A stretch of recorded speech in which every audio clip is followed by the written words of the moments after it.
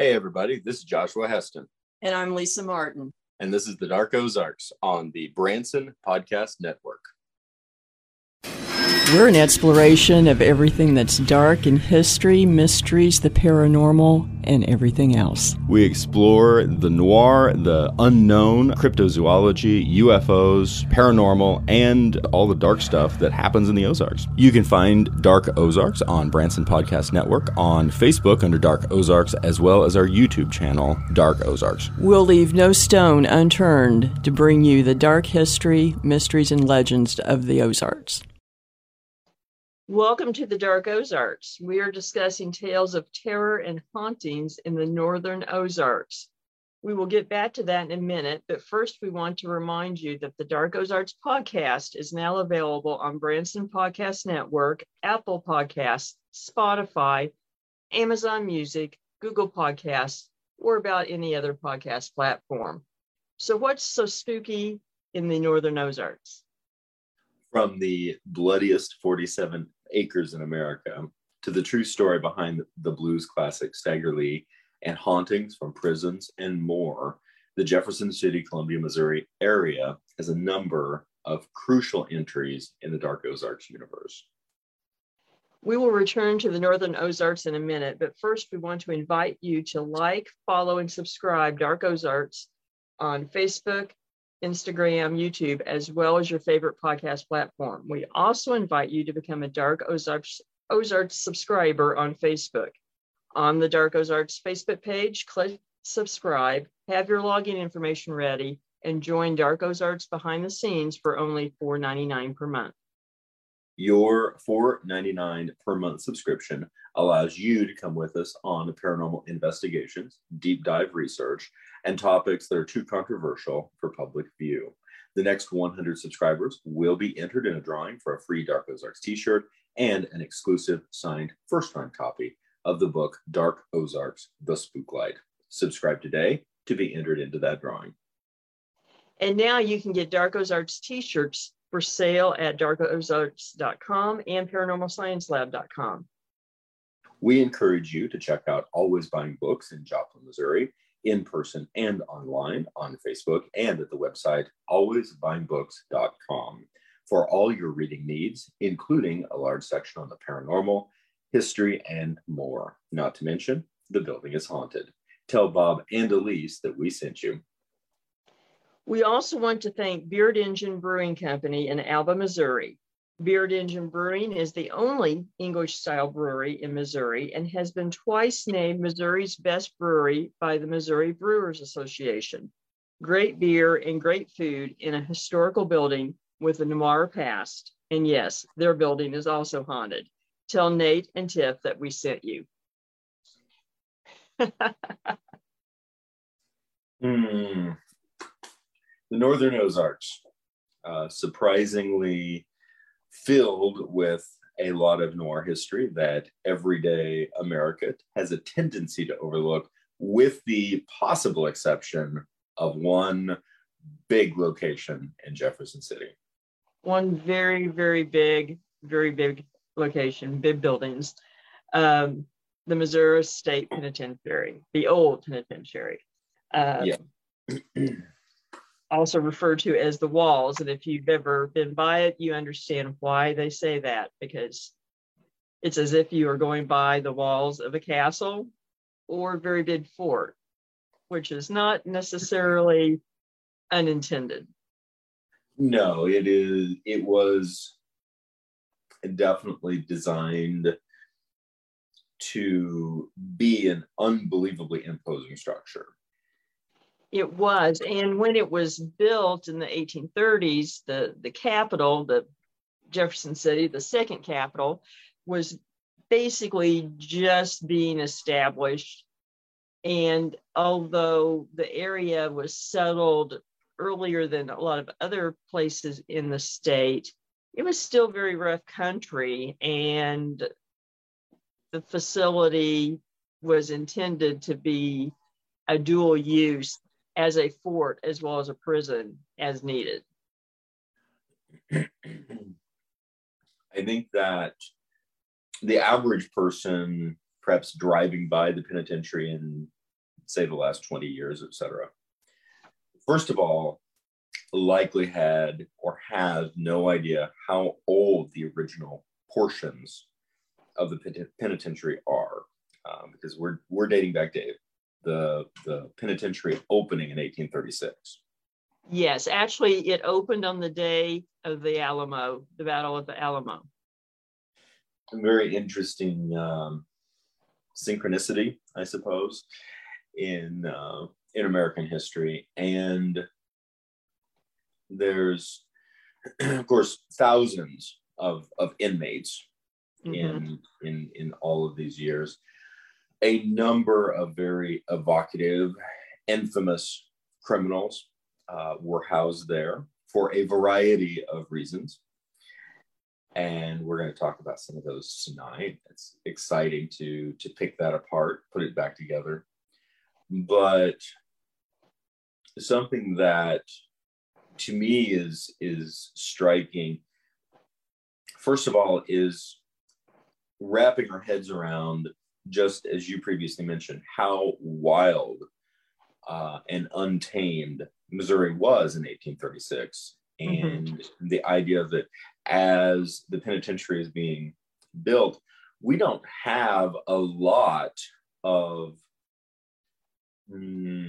classic fortresses in the United States. And it seems that, you know, the ones that there are a handful.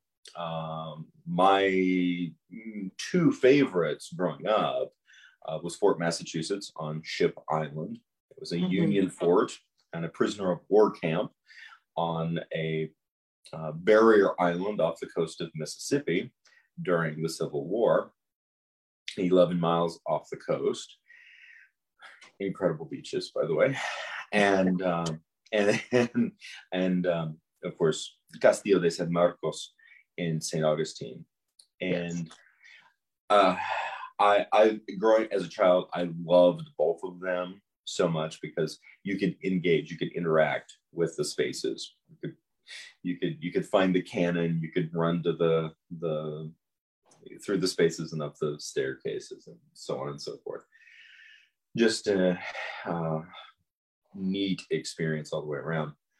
Fort Sumter was disappointing to me because there's like nothing left of it generally, as a result of, you know, it being a fort that was a target.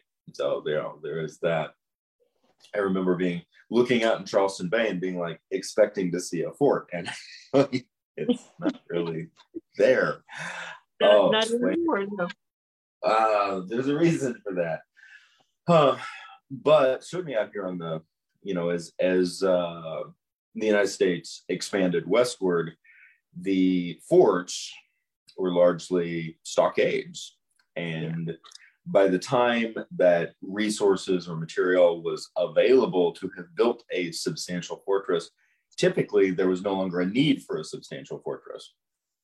True. And so as a result of that, the penitentiary at Jeff City really stands uniquely as this imposing Gothic structure that isn't just for show. It wasn't just built as an example, and I love the building. I'm not dismissing the building whatsoever, but the early 20th century Pythian Castle in Springfield, which I love the Pythian Castle. It looks like a Georgian fortress, but it was never built to be a functional fortress. True. Whereas the penitentiary is built that way. Yes. And I think that it is phenomenal. The bits and pieces, the moments of it, not only its history, but various aspects of regional history that involve prison labor is a bit chilling, to be fair. And along with that, I also find just the architectural choices, the structure itself, the statements being made in so many cases, particularly today, establishment of government is designed, at least with the patina of friendliness, openness, the PR marketing campaign to say, let's get together and hug in a very beige space, hopefully with lots of windows and sunlit regions and, opening and closing doors that are, won't shut and not let you out. And the penitentiary, you don't even have to know anything about the space. You could just have casually driven by with no knowledge of its history to know that this building was making a hell of a statement. And the statement was, we're in charge. Exactly. And really the comparison on so many of those levels, to me, the best comparison really is Alcatraz, as far as construction, as far as that statement that we're in control, you are not. And having been to Alcatraz, it's, of course, after it was not being used, but going on tour, very much the same feeling. And when you go to Alcatraz, of course, you take the ferry over, so you have time to think about it as you approach and everything. Although with Penitentiary in Jeff City, it's almost the same feeling because you see it for a distance, and the way it's perched, that you have time to contemplate. And I'm sure that they did even in 1836 with the first prisoners, which started out with one prisoner to begin with, and then 15 more from St. Louis were the initial prisoners. Yes. The first prisoner coming from Greene County, Missouri, from Springfield for stealing a watch. And most of the other early prisoners were there for theft as well. And once that started, it really didn't quit. No. The roll calls of prisoners, both infamous to history and mostly lost to history, passed through those walls or in and never left. Yeah. Now, and perhaps still there. And perhaps still there. I do want to add in, I'm a little jealous. I do want to see Alcatraz. I've never been. I'm really anxious to go out there and see it before the 22nd century, when a Federation dreadnought crashes into the top of it and destroys it. In at least one timeline of Star Trek. But fortunately, I'm assuming that in the 22nd century, the Jefferson City, the Missouri State Penitentiary at Jefferson City is still there. I just so people know, I have a bad habit of calling it the Jeff City Penitentiary, or the Penitentiary at Jeff City. And so I'm not used to calling it by its official name of the Missouri State Penitentiary, former Missouri State Penitentiary. That said, we talked about, well, there's a number of key criminals and key criminal cases, and capital punishment was done at the penitentiary. Yes, beginning first with hangings, and then in the 50s they added the gas chamber. And as a separate building, actually. Yes. And that way they had to make the walk. Yes. And there is what's called the hole, that is essentially a dungeon. And the penitentiary was in use all the way up until it closed in comparatively recent times, 2004. Yeah. And then it wasn't much longer after that, 4 or 5 years, that they started doing walkthrough tours, generally with former employees conducting them, as a means of preserving the buildings. And then those have gotten to the point that they're daily. You have to make reservations. There are, daily public ghost tours as well. Plus, you can book private investigations as well.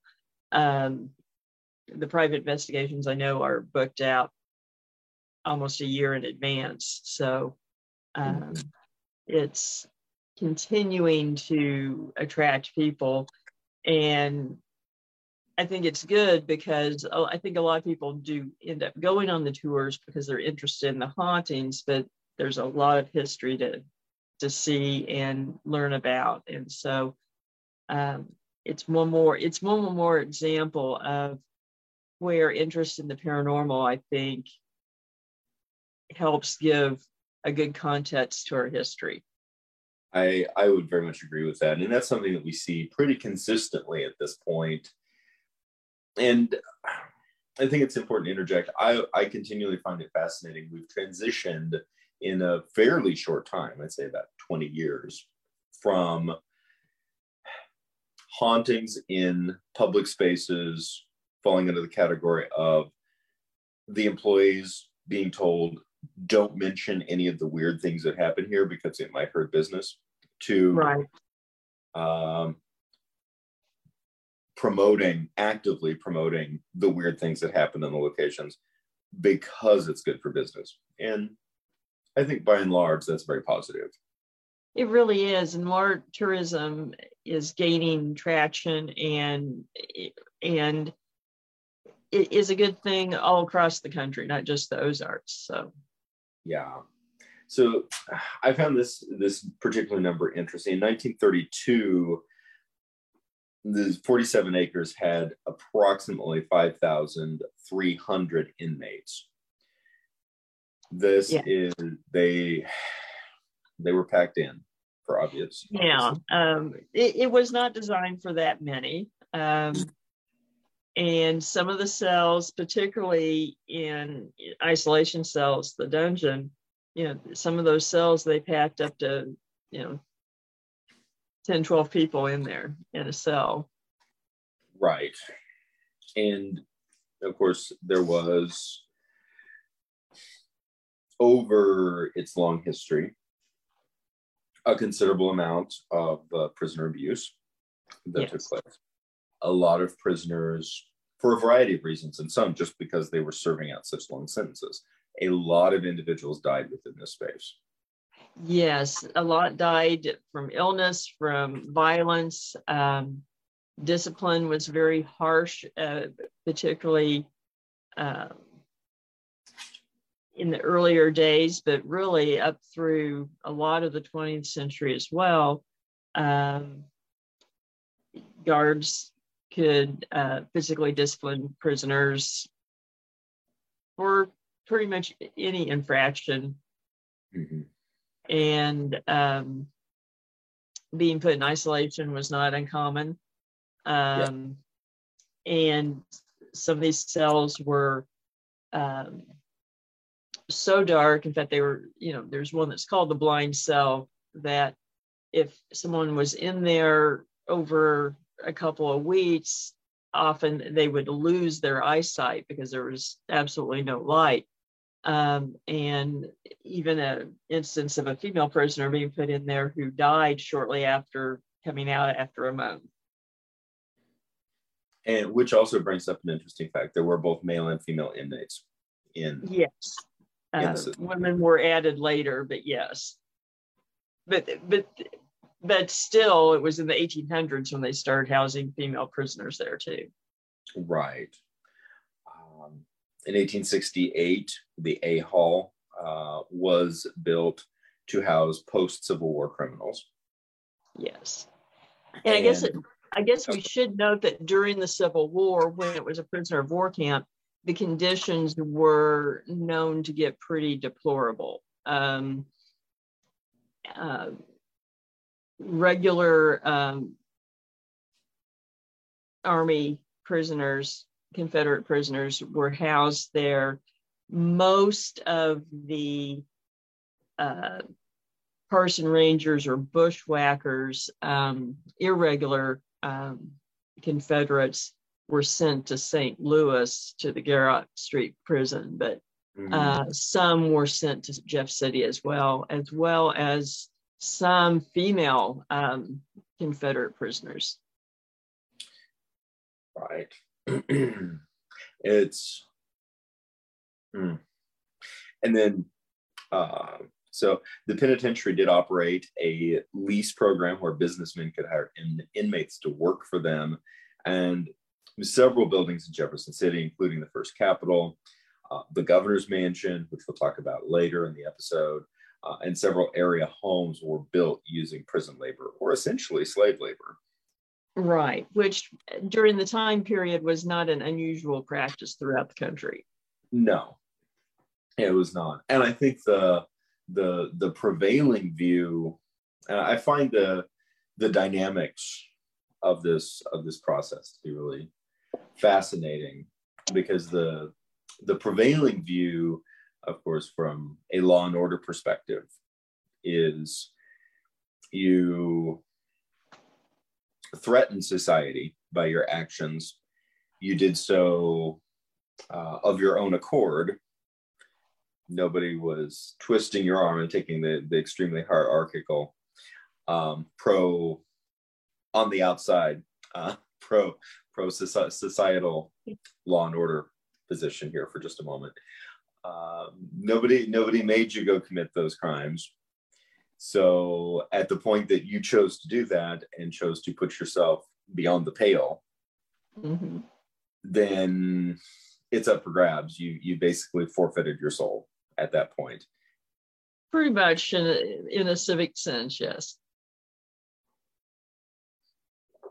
And certainly I think throughout this entire process, it's very easy to constantly be swinging back and forth between these extremes in terms of, for example, the deplorable conditions, our difficulty perhaps of wrapping our heads around essentially slave labor, prison labor camp, prison labor, the treatment of prisoners at various times throughout this process.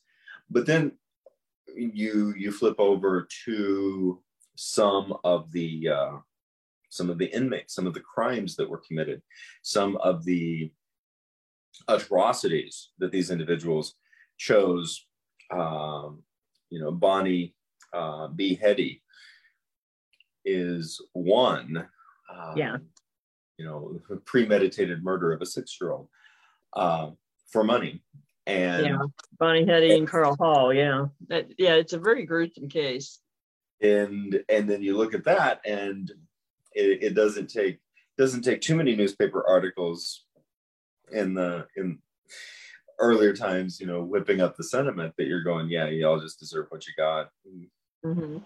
Go behind the walls and rot for all the rest of us care. We're going to go on with our lives. It's very, it really messes with your perceptions to deal with the structures like this, because, and I think it's also fair, there is a morbid fascination with these structures, but there is also, it's much easier to be fascinated about it in the past tense and not even think about it in the present tense. We don't even want to wrap our heads around the fact that, even to the point that we create these euphemisms for them today, like the very touchy-feely sound of the term correctional center. Instead of prison or penitentiary. It's but it does come down. I think we ought to talk a little about just some of the reported hauntings. Well, before we do that, we really should talk about the September 1954 riot. Yeah. And it was not isolated. There have been a number of prison riots across the country, coming out of very harsh conditions of the facilities, and poor treatment. And basically, when got to some of the prisoners that there had been riots going on, and that's kind of what started whipping up the sentiment. And it started with a couple of prisoners feigning illness, guards coming in to check on them, and basically they jumped them. They bludgeon one to death immediately, get their keys, and start opening cell doors. Right. And that was, of course, the evening of September 22nd. By midnight, Missouri Highway Patrol, police from Kansas City and St. Louis, and the National Guard were at the prison, responding. By that time, 4 buildings were on fire. And before it was over, nearly 2,500 inmates were loose and rioting on the inside of the walls. Yes. They killed some of the other inmates. One inmate, I think, committed suicide or tried to in the midst of all of this. And just a lot of damage. And so now law enforcement was faced with the fact that they were having to assault a fortress, basically. Yes, the situation. I mean, the building the complex that had been designed to be not only impenetrable but also impossible to get out of, now was having to be the structures that they were having to go into. And you add on to this, from the very beginning, the penitentiary is not far removed or somehow isolated from the neighborhoods of Jefferson City. No,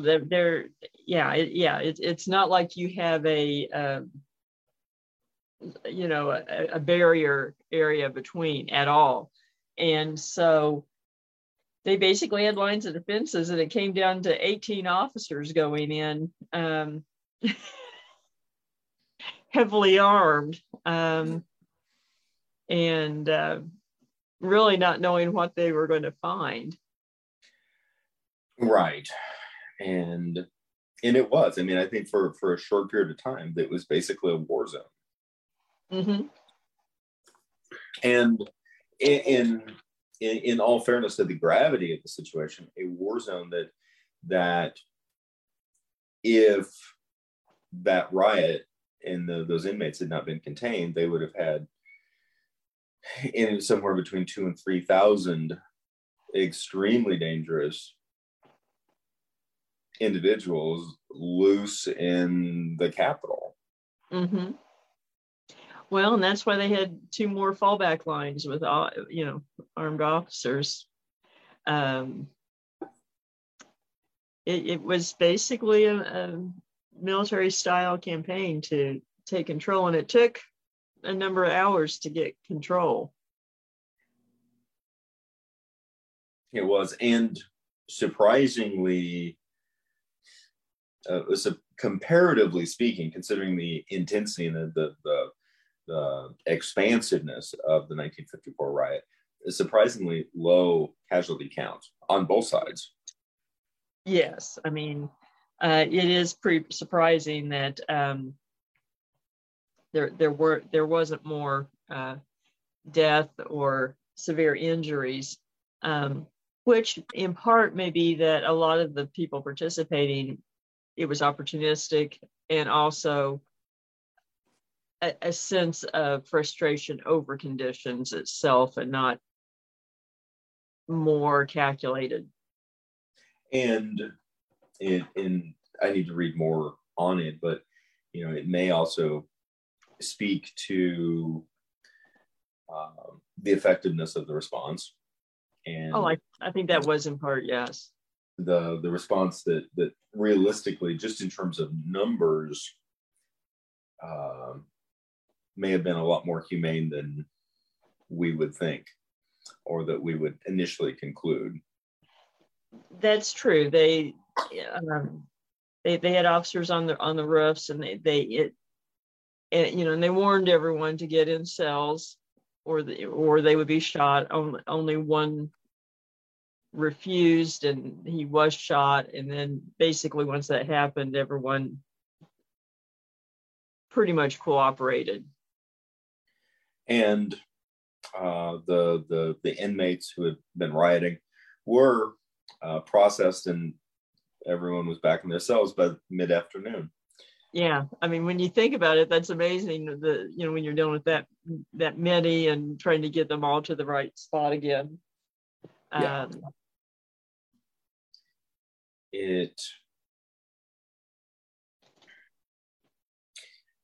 And the term bloodiest 47 acres in America was coined by Time magazine in 1967. The damage caused by the riot was estimated at $5 million.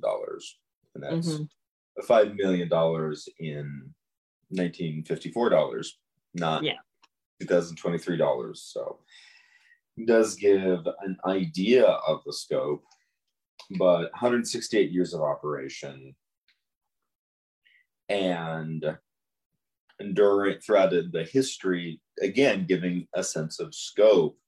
The penitentiary contained as many as 50 buildings within this 47 acres. So it's massive. And with, again, that incredible history. Now, what are your, before we get into the individual cases, your cursory thoughts just on the hauntings of a location like this? Well, I think a couple of things come into play. One, you have so many people going through there, thousands and thousands, tens of thousands over the years of prisoners, of employees. You have a lot of tension, high emotions, whether it be fear, whether it be anger, depression, etc. That it may seem cliche, but those kinds of things do seem to permeate an environment, and you end up with that type of atmosphere almost sealed in the walls. And for a lot of these prisoners, I mean, even ones that are, say, on work release or something, so much of their time is just rumination and, stuck in your head thinking about everything, that I think it really does have an impact.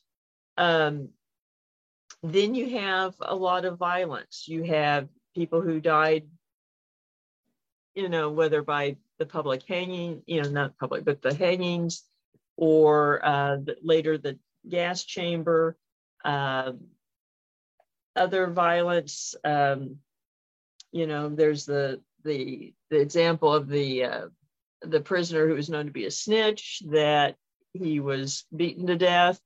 And he's specifically, his cell is a area that people encounter paranormal activity on a regular basis, and they think it's him.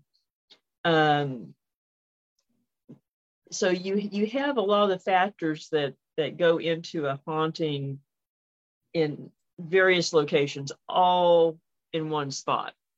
Yes. And so, if it weren't haunted, I would be amazed. Agreed.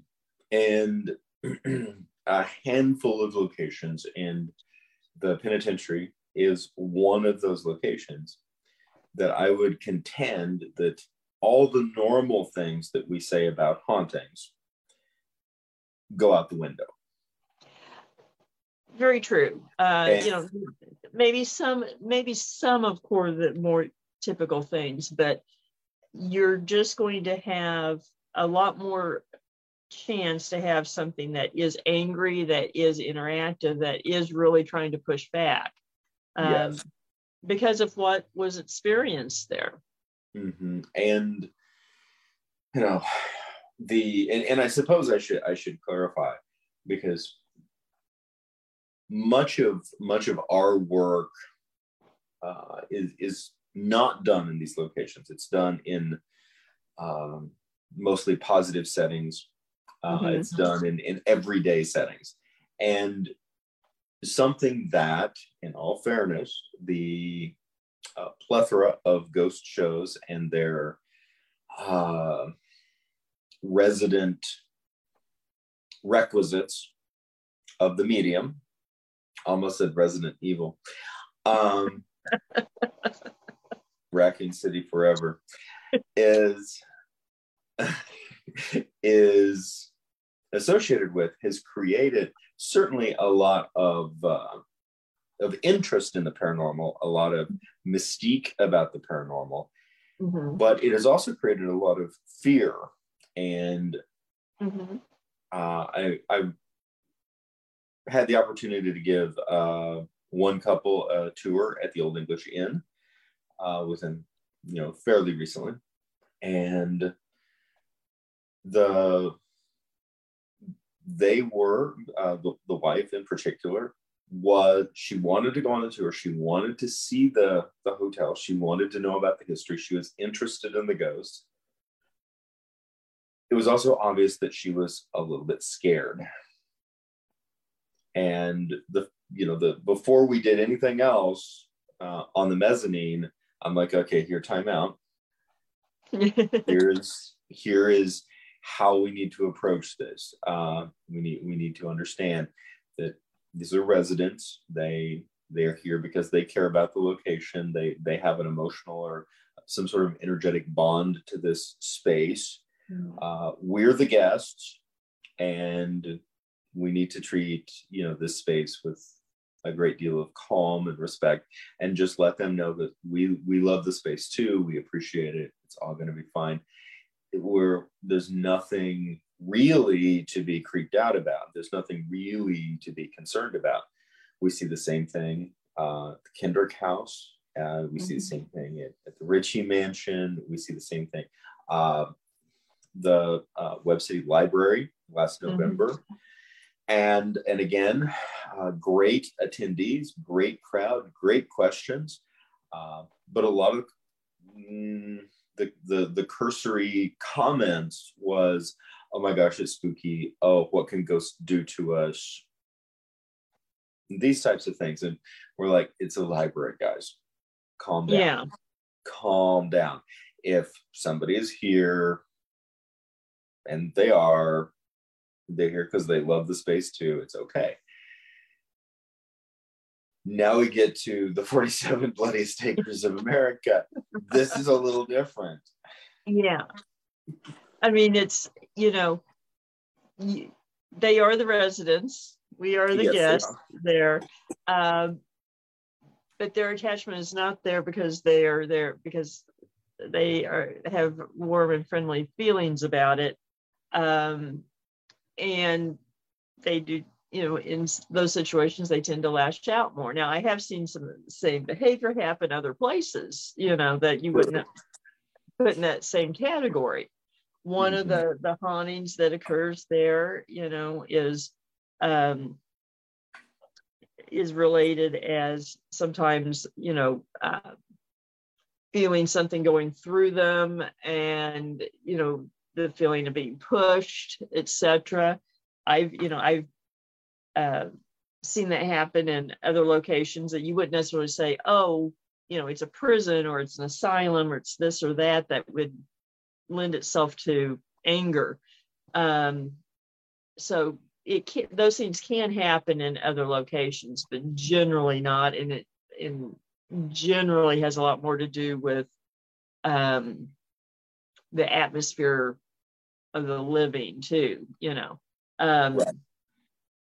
But and I would say that the energy that you take with you into a space like penitentiary is even more important to police yourself and your energy within that space. It's important on any investigation, but it's especially important in a space like this. Yes, because you do need to be on guard. One location that that you've been to as well would be the Bordello in Galena, Kansas. That there's someone there that's not happy, and they will take advantage of that if they can, and that's what happens in these types of situations. And the penitentiary is just that amplified. Yes. And we should note, I have not been in the penitentiary since it has been open for these tours. I do very much want to go. I've talked to several people who have been. Mm-hmm. I definitely want to make it up there. Oh, and I haven't either. I mean, when I've been there, it was when it was operating, and I was there as an attorney. And so I do hope to get up there pretty soon. So this is some of the experiences included haunting in cell number 48, investigating Missouri State Penitentiary with Ghost Adventures Nick Groff. Mm-hmm. And there's a great photo. It's, if you folks are interested, it's the weekinweird.com website. And there is a snapshot in relationship to cell number 48. The inmate had been bludgeoned to death during the riot with a sledgehammer. Yeah. And the distorted image that appears in the photo is creepy. It is creepy. The relation of the experiences they had in the cell was rather interesting, I thought. I did too. And additionally, just a cursory reading of all of their documentation, all of it sounded not dissimilar to a variety of things we've experienced on investigations in varying intensities. Mm-hmm. And I guess just as a shout out segue, since Nick was involved with that one that you mentioned, if people can check out Death Walker with Nick Groff and watch the episode about the Kendrick House in Carthage, Missouri. Yes, it's a phenomenal piece. I was so excited to see the Kendrick House featured. Yeah, and Nick does a great job. I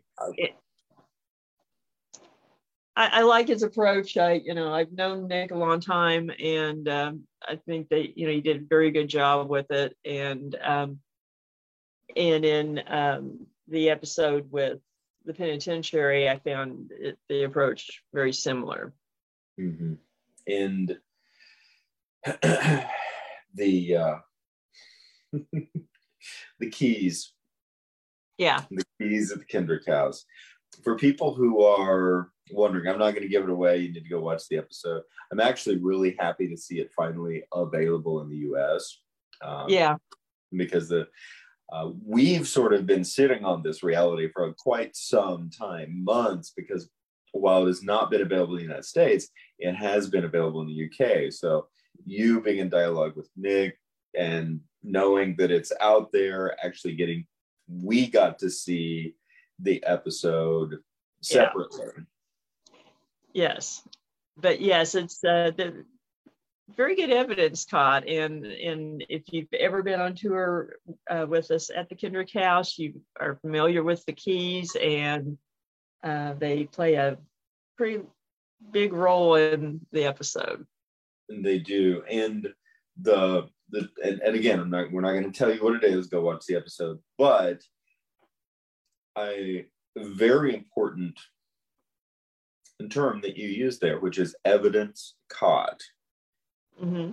We're talking about video evidence that really has moved out of the realm of speculation. Yes.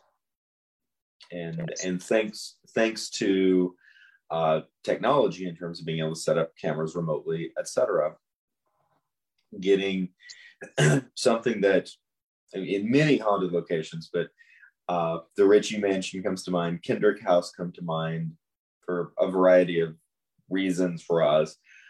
But so many of the reports of the hauntings in both of these locations, someone being in another room and hearing something move, mm-hmm.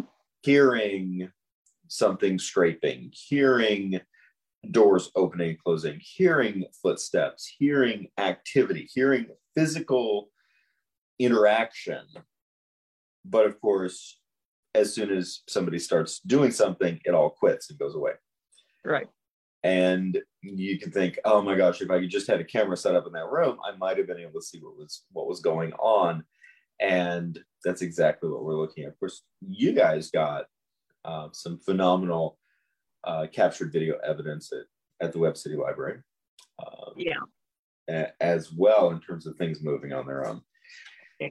And which, if you're not used to this sort of thing, that is not an uncommon experience on long-term investigations. Oh, look at that. It moved on its own. Again. Explain that one.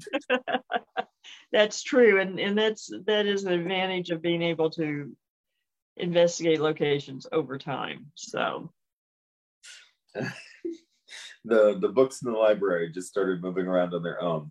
Must have been a weather balloon.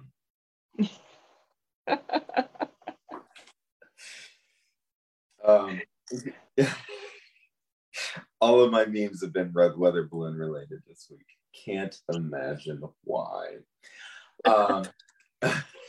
So cell number 48 is, again, in talking about the physical weight, the weightiness of the room, the weight of the space. That I'm curious. I've experienced that a number of times. You walk into a space and it just feels heavy. Feels heavy, or some other sensation. I think another sensation associated with that cell is a feeling of almost electricity, or that kind of thing. And that does happen in locations. One that comes to mind for me is actually at the Anderson House in Lexington, Missouri. And you will walk into the lower hallway, and particularly at times it's so heavy and you feel like you're in a static field, and you end up feeling like you're in a tunnel and that it's moving in a circular motion. Mm-hmm. And from what I can tell, you and I were on a preliminary investigation recently, walking onto a raised area in an older building, and immediately heaviness, pressure, almost a sense of vertigo. We both chalked it up to a high EMF field related to just electrical equipment. Right. K2 meters registered almost nothing. Yeah. No, there was no EMF there. and a lot of people, I think, regard the EMF detectors, electromagnetic field detectors, as the gold standard of whether or not there is paranormal activity there, but that's not always the case. No. EMF can be from a lot of different things. Even if you do have high EMF, it can be a lot of things that are not paranormal. And you can have very similar sensations to high EMF when no EMF is detected. Mm-hmm. So, and those are the situations that are the most interesting, because you can't, it's trying to figure out why that sensation is going on. Yes. But definitely those are the kinds of sensations that often are in areas that have the highest activity. Yes. Mm-hmm. And it is fascinating. Now, just as a continuation of this particular case with cell number 48, one of the other team members had been standing in the doorway of the cell, turned abruptly at the sound of something rushing down the catwalk toward him. Whatever it was moving quickly in enough racket to get our attention. The invisible force entered the cell at an exceptionally fast rate, collided with the inside of my left leg, knocking me back a few paces before dissipating completely. The experience was over before I even realized what had happened. And though it has been months since the event, I'm still not able to fully explain what happened. I've been in a number of those kinds of situations. I've had things go through me invisibly. I've watched investigators have something go into them, hit them, so to speak. That I remember one, actually at the Kendrick house, someone standing there and it literally looking like someone had hit them in the back of the knee, and they go down on the knee real quick. I've seen investigator, pushed on his backside. Mm-hmm. And the way it happened, it really looked like someone had just tackled him. Yeah. And this is the comparatively rare circumstances, but I do find this fascinating. There are, of course, a wide variety of ideas and misconceptions about interacting with ghosts. Yes. I was going to say the broad term, the paranormal, or entities, or energies, or something. I'm like, wait a second. This is Dark Ozarks. I can actually say what I'm talking about. Interacting with ghosts. And one conversation that I remember having comparatively recently has been, quote, ghosts can't actually interact with us, so why am I scared? And the experiential evidence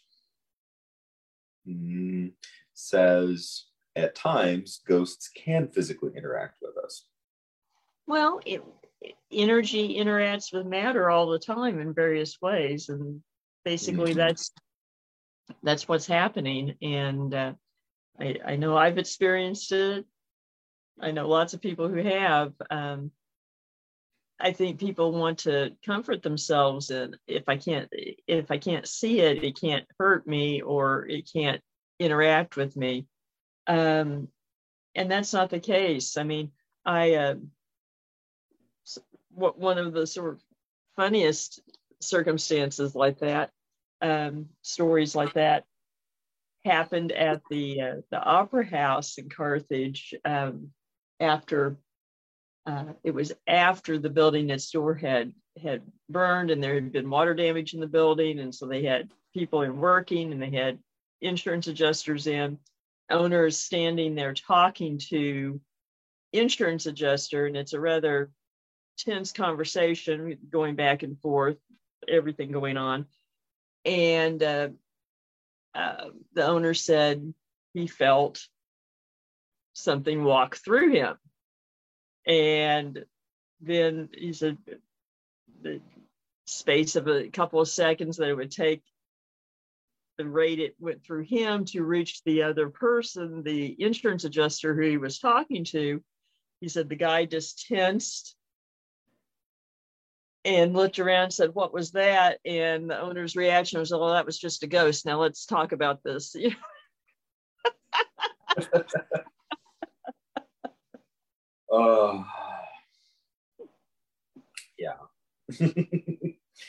It's, again, I do think that how we approach a lot of these things is probably more important than what a ghost is particularly capable of at any given time. Generally speaking, that's very true, I think.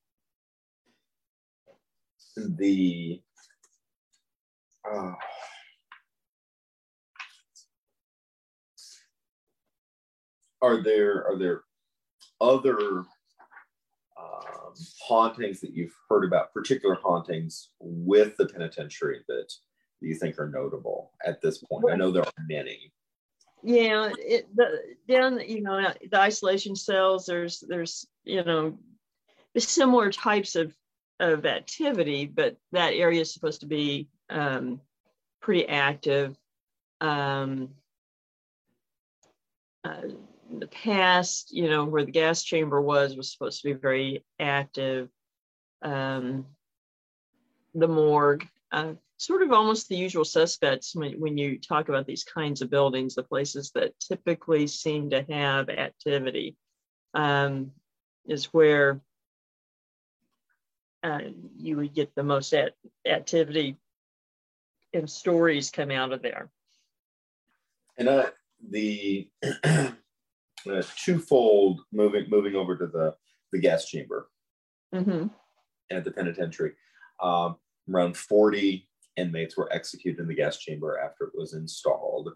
Of course, there's numerous hangings that took place prior to that, in the 19th and early 20th century. One, I believe, what I would consider to be a standout execution. One of, I think, only 2 women in the United States to be executed. Was one of those women was executed at the Missouri State Penitentiary. Her name was Bonnie Hetty. At one of the investigations, doing recording for EVPs, believe that they picked up the word love somewhere around in the immediate proximity of the execution chambers. And Hetty was apparently recorded as having said that she had committed the crimes for love, quote unquote. Right. And so there was a drawing a line between those. I wasn't involved, obviously, in that investigation. So, but it does bring up a question, which I think it's worth talking about. There are times that you record EVPs that are unmistakable. Yes. That there is no question but what someone is clearly speaking, saying things, and y'all with Paranormal Science Lab have captured a number of those documentedly.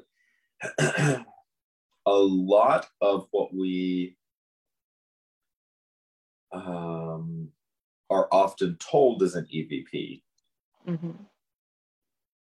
sounds like garbled white noise that if you kind of squint and read the subtitles, you can listen to it multiple times and convince yourself that there was a word there.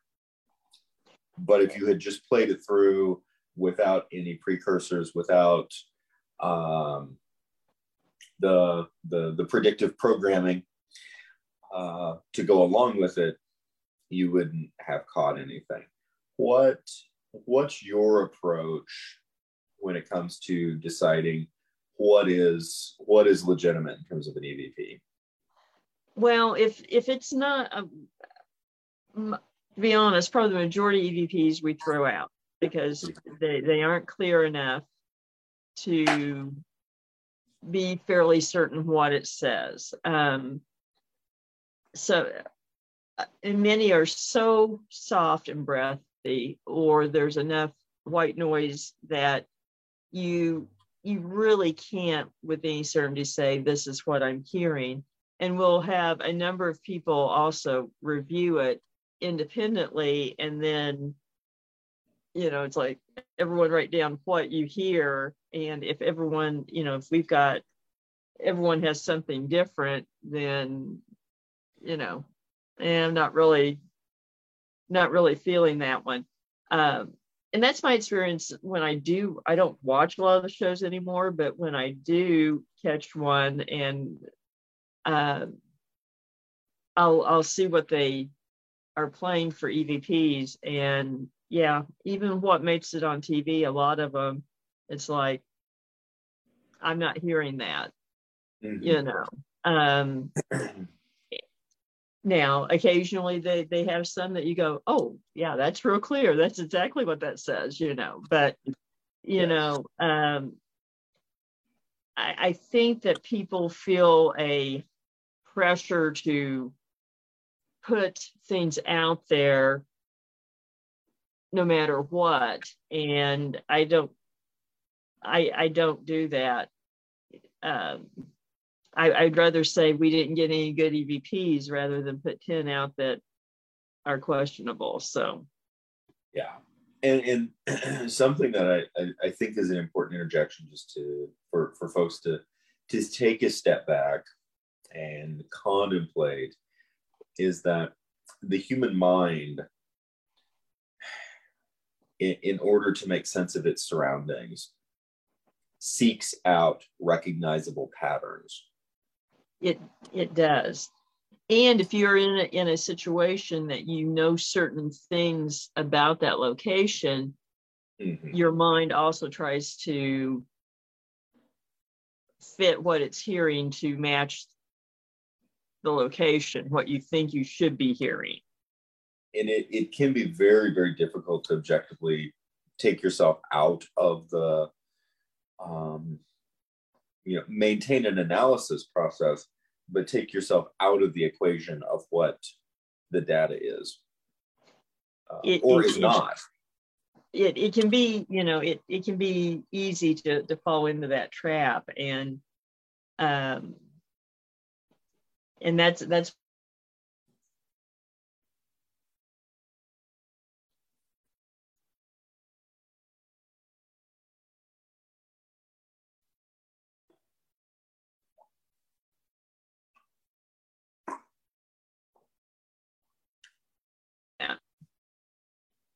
And and coming back to this particular case, the Carl Hall and Bonnie Hetty case, I found this particular case just to be unbelievably chilling.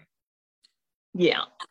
Of course, it does have it's basically connected to the entire I-70 corridor. Kansas City, Jefferson City, St. Louis. I need to just check on my puppy. Okay.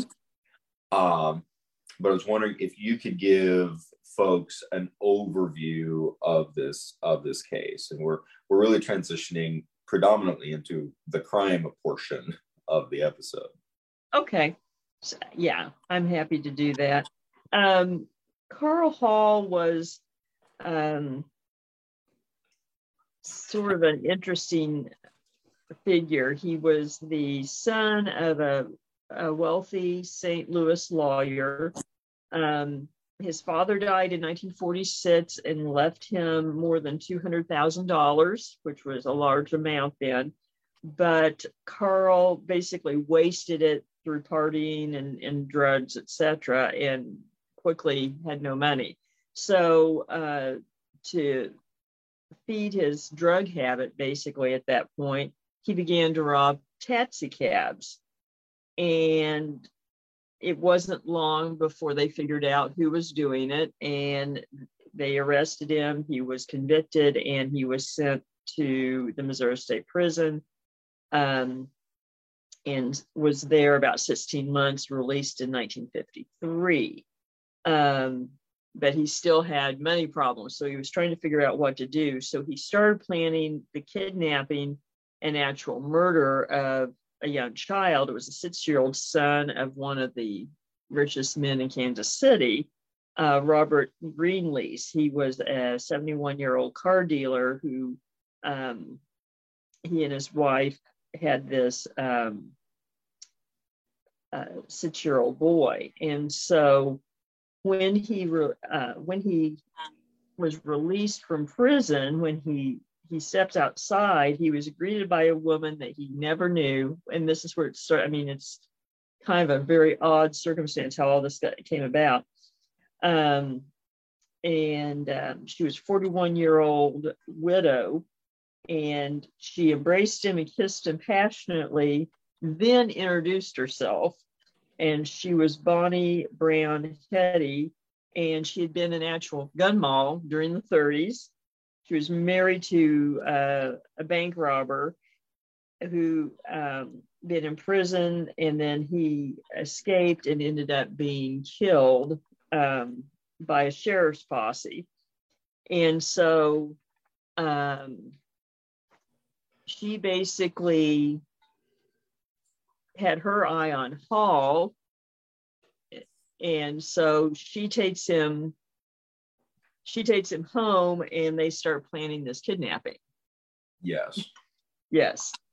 And it appears that no, they were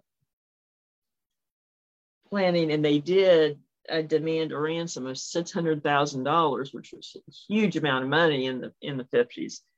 And but it appears that they planned to kill the boy from the get-go. That was the most disturbing aspect of this, coupled with what they do afterwards in terms of interaction with the parents. Yeah, basically they through subterfuge at school, Bonnie picks the boy up, and then the school figures out the mistake has been made, and they call him home. They realize that she didn't have permission to pick him up, and so the police are called and everything. They end up shooting the boy in the head almost immediately, within hours, and taking him back to her house and burying him, and then pursue getting the ransom, which they did, and then a series of phone calls with the parents, basically keeping them on the string that the boy is alive. Yes. And it's, as you go through, it's just very, it's very, very callous. It is. Of course, it's any parent's nightmare. It's no wonder that at the time that this electrified the society, really, in terms of the case. Yes. And so, not only just almost taunting the parents with hope, but then it turns into, even more, because then when they're caught, the police turn in, police officers that catch them, they turn in part of the ransom money, and before it's all over with, 2 of the police officers are charged with stealing the money. Yes. And they never really recovered it. A few bills were passed, I think, in Michigan and even Canada, but they never found the money. And Hall and Hetty were convicted and sentenced to to be executed at the penitentiary. And Yes. I thought another very chilling thing, while Carl was very calculating and coming up with this, Bonnie made the comment, I mean, they started coming up with different stories trying to get out of it that didn't work, but including her saying she did it for love, that kind of thing. But when it was announced that they were getting the death sentence, she said she would rather be dead than poor. Yes. And that's rather chilling. It is. It is. And of course, so many, I mean, it's very natural for parents to love their children. Obviously, what seems to really have been the case in the case of the boy, the 6-year-old who was murdered, was that his parents were incredibly dedicated to him. Yeah. And of course, this was in an era when it was not particularly difficult for somebody just to walk into a school and say, hey, I need to pick up so-and-so, and they would let them. Right. And this was a situation, she showed up saying that I think the mother was ill, and she'd been sent to pick him up. Yeah. It's exceptionally disturbing, exceptionally sad. It really is. It really is. And so, I mean, whether that EVP that they discuss is her or not, who knows? But to me, it seems almost an odd thing that she would be saying from everything else. Agreed. And they they were executed together, which I found also interesting. I think that was making a statement. Yeah. That they were, of course, one of our favorite criminal heroes, Pretty Boy Floyd, has a connection with the Missouri State Penitentiary, as does Billy Cook. Yes, Billy Cook was there for roughly 3 years as a teenager, Yes.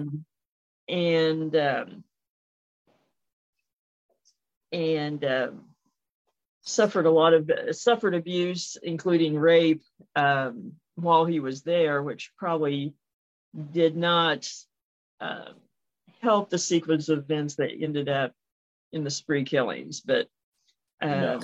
One more example of the violence at the penitentiary. It does, and there are a number of at least anecdotal cases of individuals being what we would certainly think of as prematurely sent to the penitentiary. The idea that they had committed a crime, but not to the scope of what we would think of today as being warranted getting sent to this location. Right. No, actually, in Billy's case, it was petty theft. And the idea that, and I think this is a fair assessment, that many of the things that happened to him at the penitentiary led to him becoming the spree killer a few years later. It certainly probably contributed to him going over the line, to the point of doing that. That's true. And stepping back a bit with Pretty Boy Floyd, and another connection with other events in the Ozarks with him is while he was at the penitentiary, he was there with one of the young brothers who, and they became pretty good friends. And then the young brothers were involved with the massacre at Brookline, Missouri, outside Springfield. That was the largest loss of law enforcement in a single incident up until 9/11. And And of course, there's speculation that Pretty Boy Floyd was actually there at the time, and he's the one who started shooting. So, right, as a possibility, mm-hmm. which it's interesting to conjecture, regardless. And interestingly enough, we also have Emma Goldman, Mm-hmm. who was definitely a lightning rod persona and political activist, into a certain degree, within specific circles, particularly the communist and anarchist movements of the early 20th century. She was a celebrity. Yes. And basically she was there for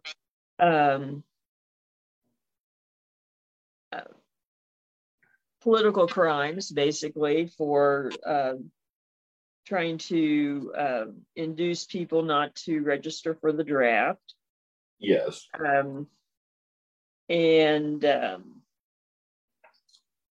So it's something that's a little different than a lot of these other cases and not what you expect. But again, just contributes to everything there, and I would say that from what seems to be apparent from her writings after being released from the Missouri State Penitentiary, her experience as a guest in the state of Missouri did not reduce her opinions of anarchy. No, if anything, it probably solidified it. Now, one prisoner that you can say is a little different kind of circumstance would be Sonny Liston. I agree. I like Sonny. Actually, actually something good came out of the prison in this situation. And Sonny was born in 1930, essentially on a sharecropper farm in Arkansas. And at the time, there was no requirement of birth certificates, so they don't really know what day he was born. They're really putting it at 1930. He died on December 30th, 1970, I believe in Las Vegas, as a comparatively famous boxer. And his death is unfortunately shrouded in mystery and has some conspiracy theories attached to it. Yeah. And it is, to me, that it is unfortunate, because the largest takeaway that I have from Sonny's history is he really was a pretty awesome guy. He was. I mean, he had a lot of bum luck early on, and ended up basically in a gang of thugs in St. Louis when he was a teenager, and he ended up getting caught, with some muggings and armed robbery in 1950 when he was about 20, and ended up in prison. But it actually might have turned his life for the better, because it was there that the athletic director of the prison recognized his talent and encouraged him to start boxing. And it was actually at the prison he started learning to box. And so it ended up shaping him when he got out to become one of the greatest boxers of all time. It did. And George Foreman described Liston as having the most natural talent and skill. Quote, George Foreman saying, quote, "There wasn't anything missing from Sonny Liston. He had the whole package." Much has been written about the effectiveness of his left jab. Others have commented favorably just on his wide range of boxing skills. And he is listed as ranked as second in the ESPN.com's list of the hardest hitters in heavyweight history. It's pretty impressive. So it is. And that his boxing career started at the penitentiary. It did. And actually someone at the prison taking notice and encouraging him. So right. So actually something that's a little uplifting of a story for once in these group of stories. It is. And we also have James Earl Ray. That's not uplifting. Yeah. Yeah. He actually escaped at one point. Did happen. I still find it impressive that anybody could. Mm-hmm. But and of course he's most known for unfortunately assassinating Martin Luther King Jr. So yes, and born in Alton, grew up in Alton, Illinois. Yes, and had other connections in the southern Ozarks. So yeah, there's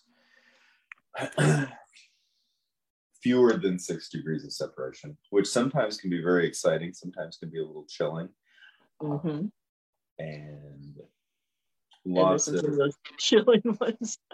Yes, and in some cases the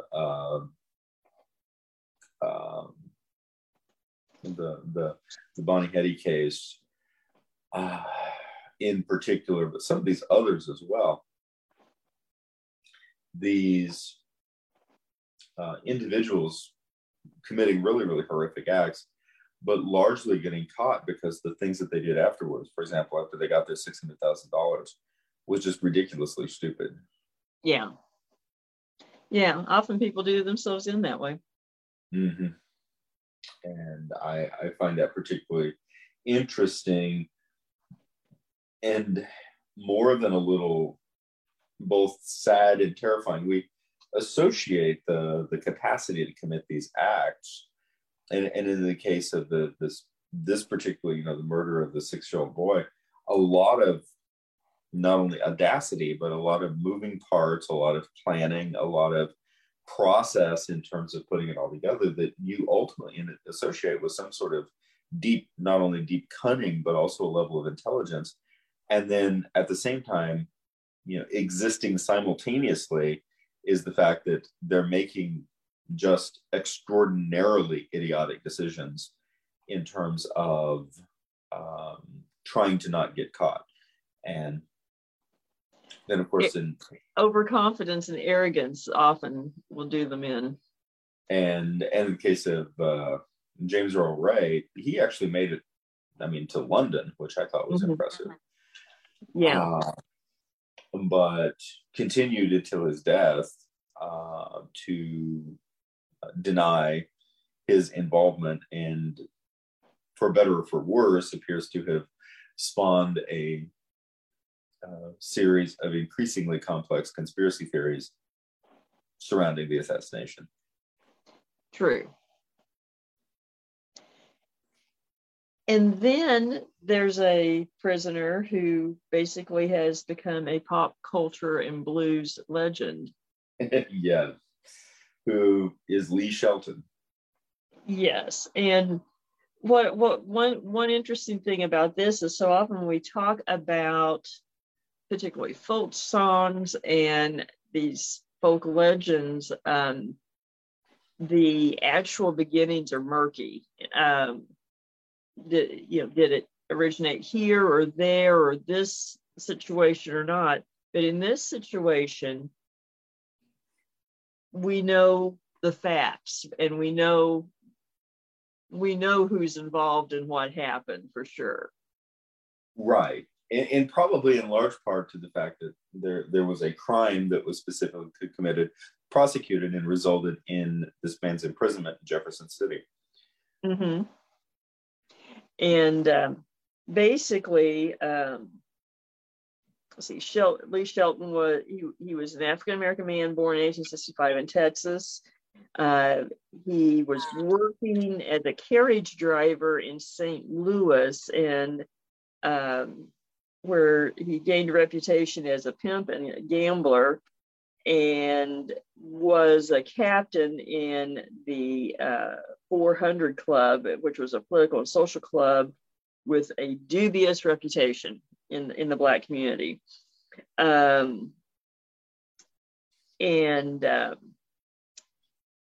Basically, he went by the nickname Stagger Lee or Stack Lee. And there's some debate about why, but sometimes, some say it was because he went stag, they didn't have friends, that kind of thing. Sometimes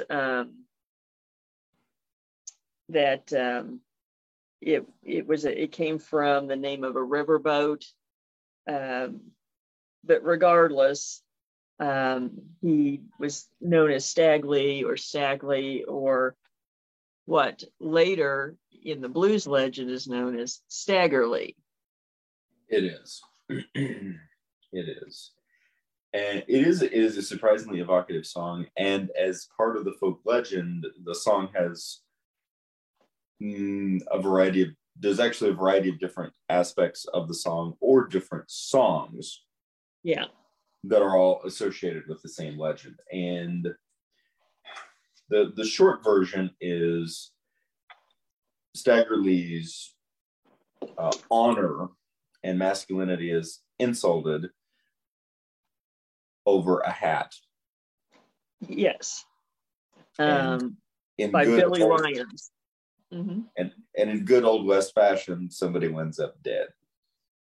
Yes, and the interesting thing is they were friends, and actually, as you read through the facts of the case, it reminds me an awful lot of Wild Bill Hickok and Dave Tutt. It really does. It really does. Although with a vastly different outcome in the court case. Yes.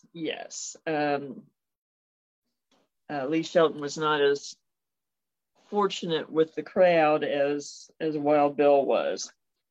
Well, and the violence that was taking place too was less of an established. Obviously, it wasn't a duel, but right. I'm going to be at this place at this time, and you're on your own, and more of violence that erupted into a brawl. Yeah. It was on Christmas night of all nights, at a saloon.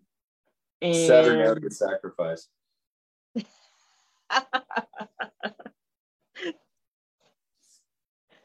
Perhaps more literal than the pun is. They weren't just roasting chestnuts. No, they weren't. Billy Lyons was a levy hand, and he was shot in the stomach. And they'd been drinking together, and then they started talking about politics, and an argument was started. And we're not exactly sure the details on the argument, but it goes that Lyons snatched Shelton's hat, his Stetson hat, off of his head, which is very analogous to Dave Tutt taking Wild Bill's pocket watch as collateral for a loss in a poker game or a faro game. And he did, Shelton demanded it back. He refused. And here's where the stories diverge. Instead of then calling him out and saying, meet me on the square at such and such time, Shelton just pulled out his revolver and shot him then and there. Then he picked up his hat off of Lyon's head and walked away. but the story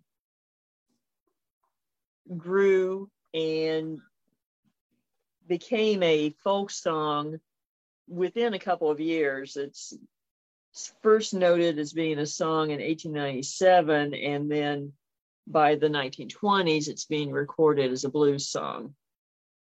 Yes. And there's a number of bits of speculation in terms of how it arrived at that level of importance, or how it impacted the culture in that way. I think one aspect of it was this particular murder, and then consequently indictment and imprisonment, was noted in the pretty noted, was in the newspapers. There's this clear record, so it was part of public consciousness at the time. At the same time, there's various aspects of how Stackley's experiences began to speak very profoundly to a young Black male population of the turn of the 20th century. Right, and the hat was very symbolic, and it goes back to its own form of honor culture, just as the argument with Hickok and Tutt did. But at the time, young Black men would wear a Stetson hat as basically a symbol of swagger and freedom. Yes. And so taking away the hat was a very emasculating act, and degrading. And the hat was the Stetson, and of course various things in various cultures, but in a number of cultural demographic sects, the Stetson is iconic, and that but in different ways. They, from what we can tell, were not inexpensive. We're looking at a turn of the century price of around $25 of turn of the century currency, that in some cases you would actually make payments on your hat. Right. Well, $25 was probably about a month's salary. Yes. For most people. And that it was a sign of affluence. But there was also a lot of symbolism, and there was, most importantly, I think, the symbolic attachment of adult manhood, being an emancipated free man. Yeah. By being able to choose and purchase this symbol, and so the degradation of the hat was also incredibly potent and emotional, and there was a lot of money involved. That, plus this is coming from a friend too, which probably feel like a stab in the back a bit, and then refusing to give it back. And I think that, well, coming back for just a moment, clothing in general is something that in our generation, we've gotten really spoiled with the idea of not only easily accessible clothing, but cheap clothing. Right. Easily replaceable. Very easily replaceable. And that was, not the case. It's something that I was acutely aware of as I, was purchasing wardrobe items at the Carthage battlefield in May. Yes. Because these handmade items in modern day 2023 currency is largely reflective of what people of that era paid for. Yeah. Obviously not the same numbers, but the same amount of effort coming out to put together a wardrobe, which is one of the reasons why most American settlers did not have a lot of clothes. Exactly. And as opposed to me, who, has a long history of finding things in the $5 rack, buying them whether I need them or not. And then I'm going, where do I put all these clothes? And the idea that this something that we just are very accustomed to. The idea that, oh, we have plentiful clothing. Oh, I got a free T-shirt. Oh, it's a T-shirt. It's an expensive T-shirt for $20. Yeah. Those types of things. That was not the case. Stuff was hard to come by, and consequently, certain things had a great deal of potency in terms of what they meant within a societal structure. Very much so. But it is interesting how the legend of the story morphed. That it took on more meaning as time went on. Instead of fading, it became more potent, and it went from this, these metaphors for manhood and freedom to then more of a supernatural bent. By the 30s, there were stories recorded of people saying that they believed, that he had been born with a caul over his face, of course, meaning that he would have sight or ability to see spirits, and or being destined for trouble. That may explain, why he was into gambling and prostitution, or even that he had sold his soul to the devil in exchange for the hat. That the hat may have been magical. I mean, it just it morphs, and then the renditions of the song morph over time, and you get finally to the Nick Cave version, which basically he travels to hell and challenges the devil. Yes. There's these layers of cultural but also folkloric and then supernatural potency that are being layered on in some cases, and I find the contextualized arguments of this particular link interesting, but saying that it is a metaphor associated with Joshua fighting the Battle of Jericho. Yes. And that I'm still working through that. This is from a series of articles written by James P. Hauser, associated with the symbolism of Stagger Lee. And I'd recommend, if you're not familiar with the song, look it up on YouTube. I really like the 1950s blues version the best. Mm-hmm. I do too, but there's a number of versions, even ska versions. I like Lloyd Price's version. The association with the song Joshua fit the Battle of Jericho, fit meaning fought, and Joshua fought the Battle of Jericho. I am still attempting to put those connections together in a meaningful way. Me too. I mean, I see his argument, but it doesn't have that feel of, I don't want to say authenticity necessarily, but it just doesn't seem to fit naturally for me.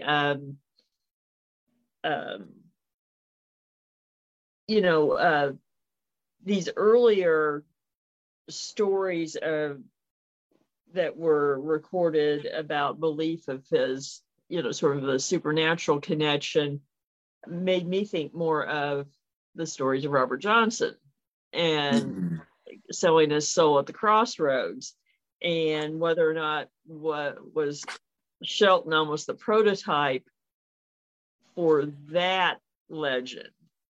The potentiality of that idea.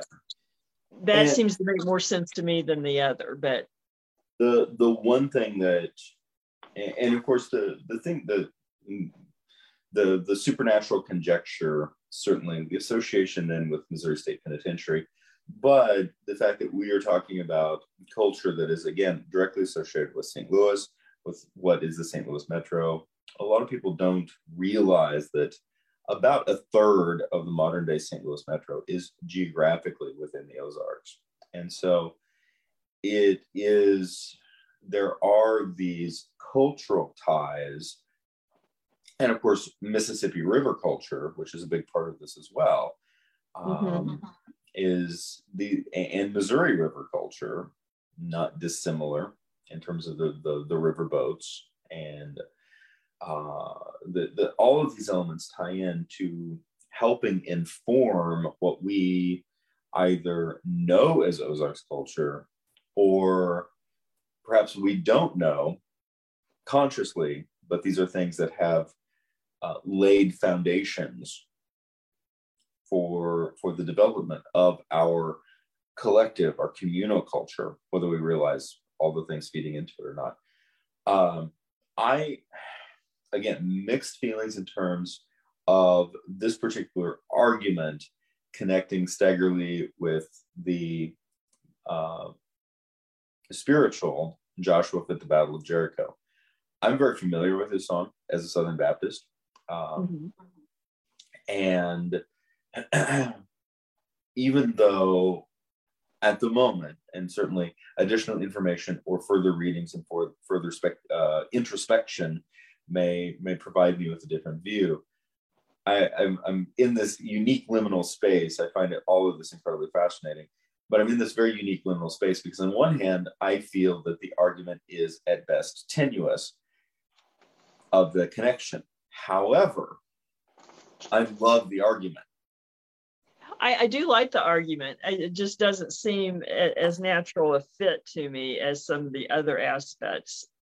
And I think, I tend to agree. I think that what is being driven at the rather than the argument itself, but I think the idea that is being driven home is that Stagger Lee, through the use of folk song, through the use of the blues, through the use of these very powerful symbols, became not just an interesting folk hero, but became a larger than life character whose the elements, perhaps not the elements of his actual life, but the elements of the poetry, the elements of the songs spoke in many different layers, in many different levels to a variety of people.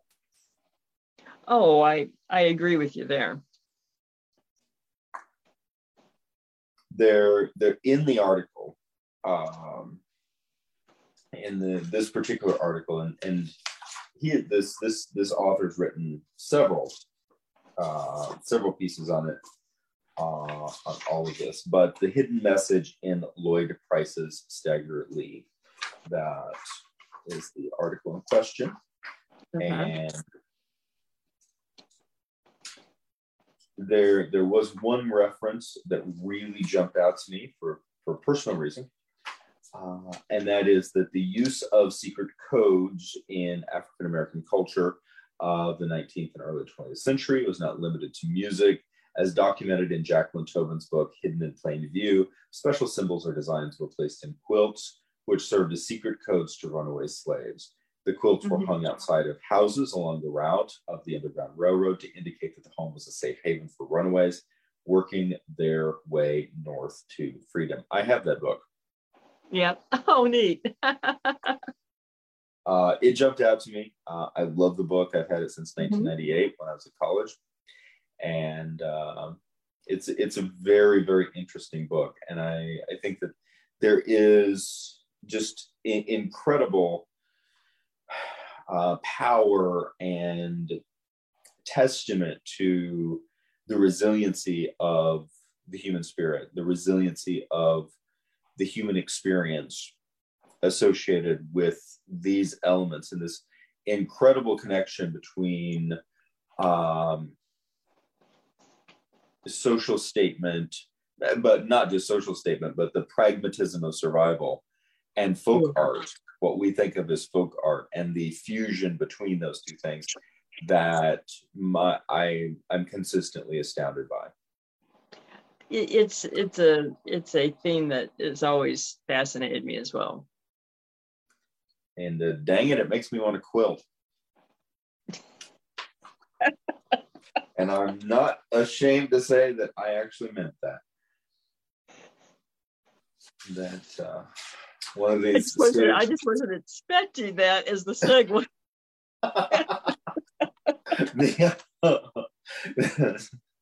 Well, I'm envisioning a State of the Ozarks Fest like 10 years from now that we'll have a display of quilts, and I'll be like, I made all those. You're welcome. You're welcome, community. You're welcome.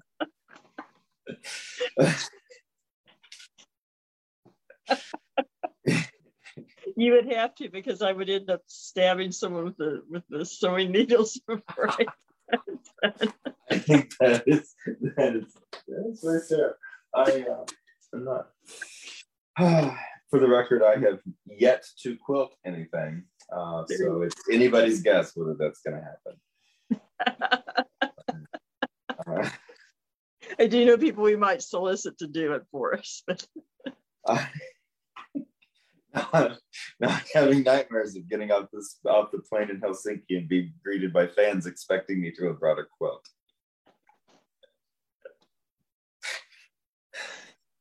And the audience is going, what? Anyway. Unless they're in Helsinki.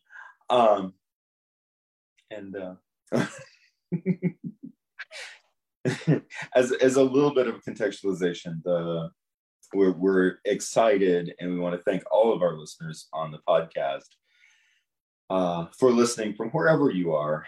And the international reach of the Dark Ozarks is growing, and we are very appreciative of that.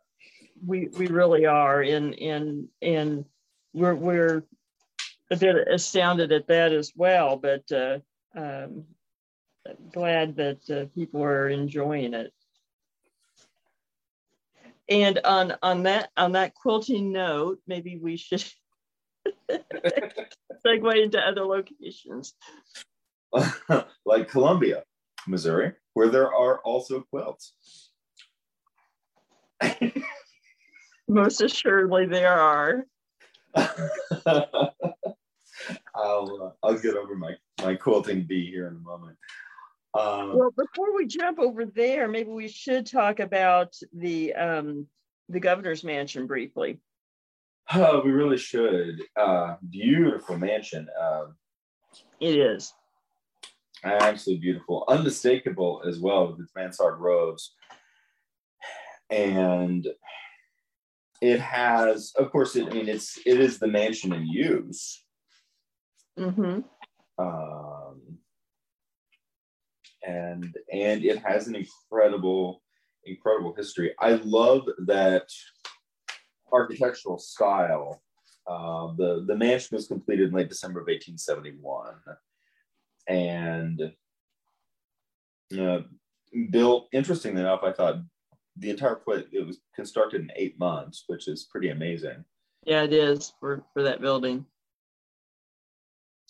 It was designed by St. Louis architect George Ingram Barnett, who was born in Nottingham, England.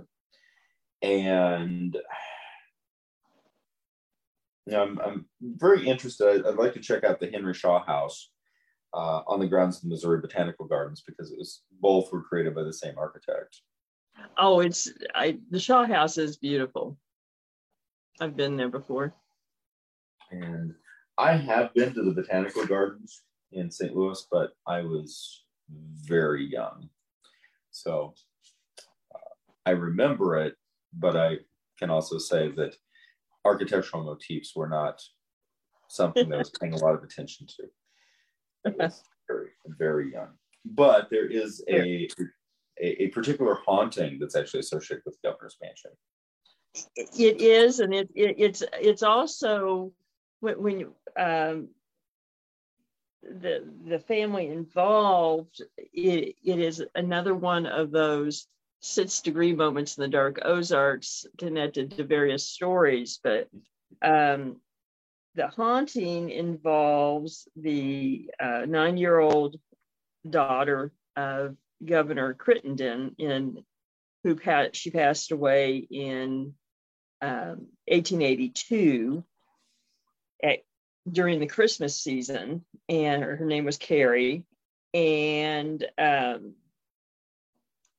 father, Thomas Crittenden, played quite a role in Missouri history, not only during the Civil War, but just months before Carrie passed away, he was involved in a bit of controversy in that he put a bounty on the head of Frank and Jesse James, and he basically worked with Robert Ford to assassinate Jesse James earlier in the year, April, I believe. And then the issue came about of Frank James turning himself in, and the governor was afraid that once the assassination became known, he wondered if Frank James was going to try to kill him. And ultimately, a situation was brokered for Frank to turn himself in, and in exchange for a show trial. And that basically what they got through those events, and then just a few months later, Carrie passes away. Yes, and the controversies regarding the James had actually resulted in threats of kidnapping in regards to Crittenden's young daughter, and so yes, there was a lot of sense of protection that was surrounding her, the sense of attempting to keep her safe. And by all accounts, as a 9-year-old, she was extremely popular, simply among the residents of Jefferson City. The idea that folks who had the opportunity to meet Carrie loved her. Yes, and as a result, they said, that the air was desolation and great sorrow, and so that she really was mourned by the community, and she was buried in the Woodland or the Old City Cemetery.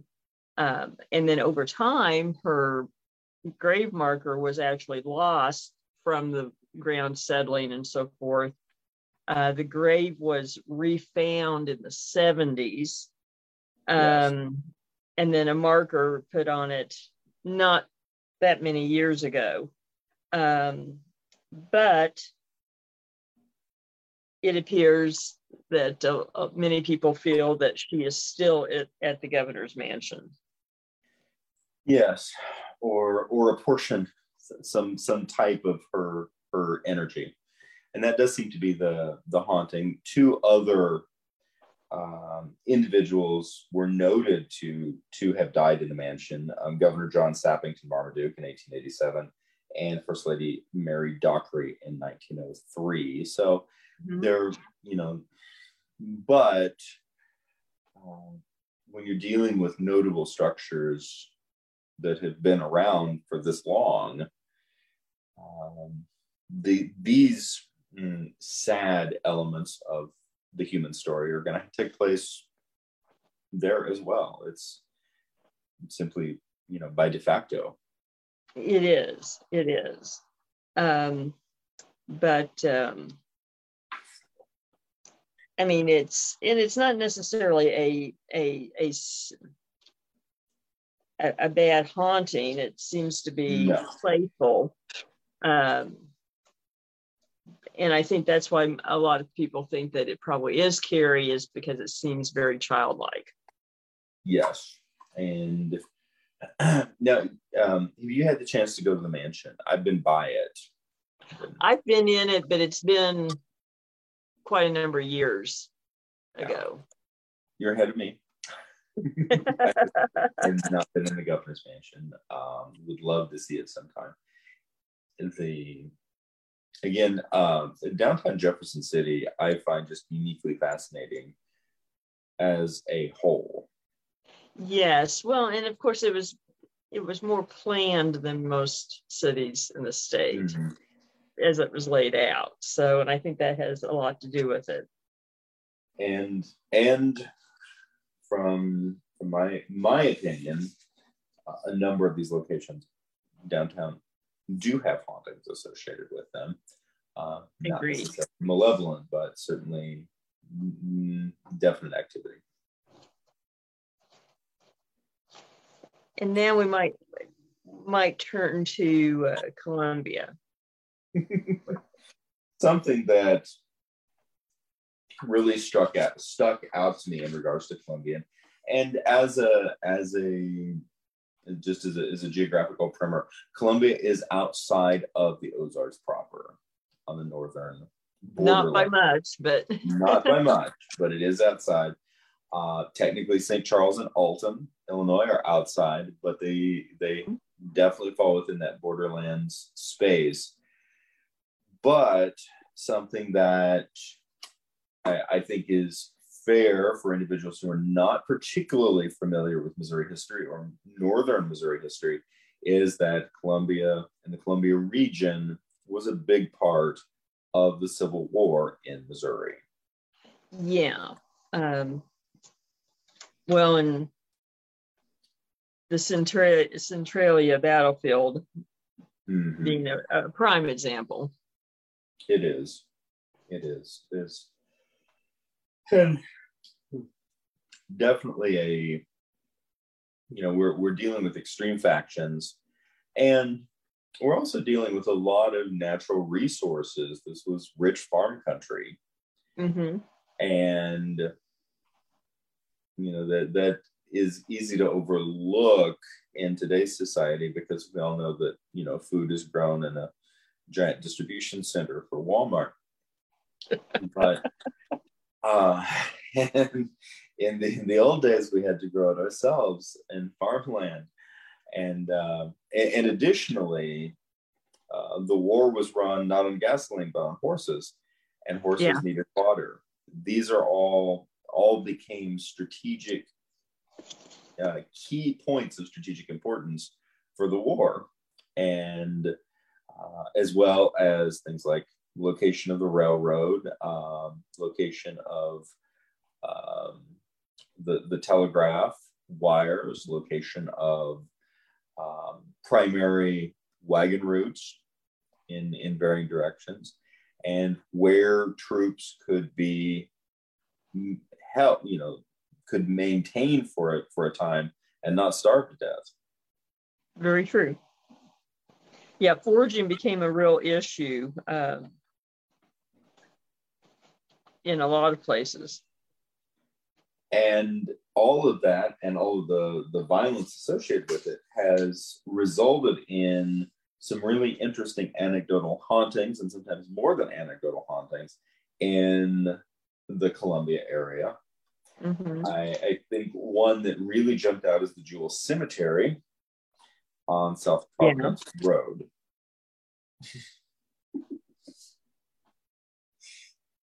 And this is some great resources are online at voxmagazine.com. Important that it's voxmagazine.com. It's not vox.com. Yeah. Important distinction. They've got some great regional articles. I'm really impressed with some of the work that they've been doing. And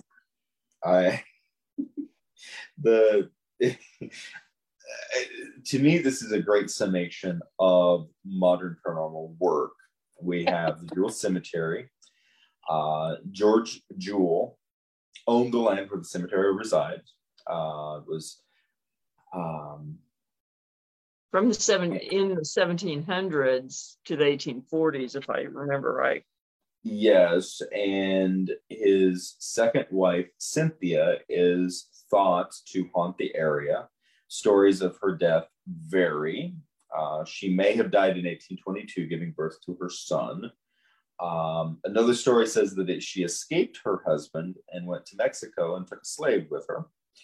And then both she and the slave mysteriously died in Mexico, and her husband had their bodies brought back to Colombia. So there's a wide variety of anecdotal reports on this. Sounds like a little bit of gossip went on in town. Mostly gossip. The story does all seem to point back to Cynthia haunting the cemetery, but anecdotally, she also haunts the Waffle House next to the cemetery. Well, of course, we don't know exactly what all, where the Waffle House is in relation to the property line that they own, but who knows? The Waffle House may be sitting on her favorite garden or whatever. You just don't know. I want to, I don't normally make a big deal about franchises. There's very few franchises that I actually like. But one exception is Waffle House. And I just want to go on record for saying I love Waffle House. And I do too. and the fact that it's open, that it's just open, that really avails itself to us as investigators, because we can finish an investigation really, really late and then be like, now what? We're going to go have waffles and coffee. Exactly. Possibly eggs. And haunted Waffle House at that. Yes. I know it really is the perfect cultural storm for us to potentially do an investigation. We don't have to do an investigation and then go to Waffle House. We could just go to Waffle House and do the investigation there. Eat through the whole investigation.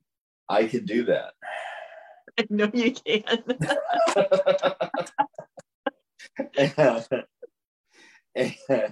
and while we're on the subject of interesting hauntings in the Columbia area, apparently the Wal-Mart on Grindstone Parkway is also haunted. Yes, and I do find it interesting that it's particularly the toy section and that they believe a little boy haunts it, including reports of floating toys across the aisles. Suspended hula hoops falling to the ground, hearing a child's laugh echoing through the aisles even when no children are around. I will admit that would be creepy.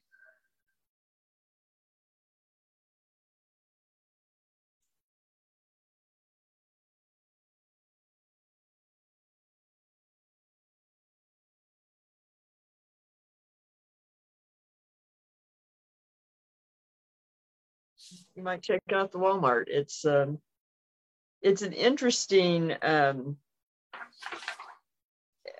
haunting. A lot of times I find those kind of hauntings tend to be tied to either something that was there before or something that happened nearby, and the child spirit kind of wanders in. So it'd be interesting to know if they could figure out why the little boy's there. It really would. And it's not unrealistic that the haunting itself may have gone back 100 plus years, 150 years. Oh, yeah, definitely. Definitely.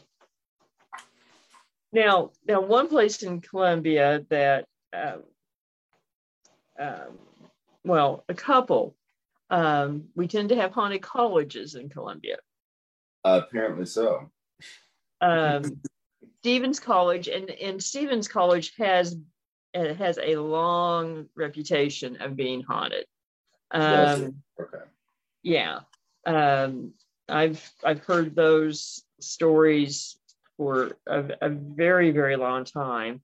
And of course, Stevens it's a private college, a pretty old college, and various accounts the one that I've heard the most often is around the theater building. And I was thinking about this earlier today in reviewing, and there's a number of colleges and high schools, for that matter, that have hauntings associated with them, and a lot of them seem to be centered around the theater or auditorium. That is interesting. What are your thoughts in regards to that?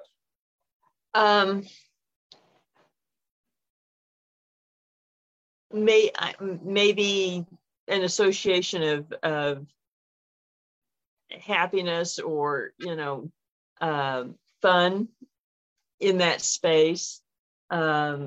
Maybe some of them tend to be, like Stevens, maybe related to theater students or theater directors. So having a strong emotional connection to the space and what went on there. And probably almost muscle memory, I would think, that really reminding, the space itself being a trigger. Right. I think that's possible. Along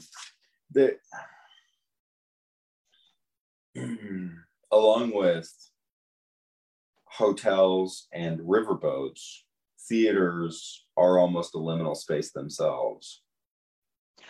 Oh, I think they definitely are, in several respects, just from the the suspension of disbelief aspect, being carried away from everyday worries, and then for the performers, it definitely is. I mean, there is a reason that they keep ghost lights lit. Yes, there are. This great list, speaking of Columbia College and Stevens College, is from legendsofamerica.com. I was very impressed with what they put together. Columbia College was founded in 1851, Stevens College in 1833. They have, there's two legends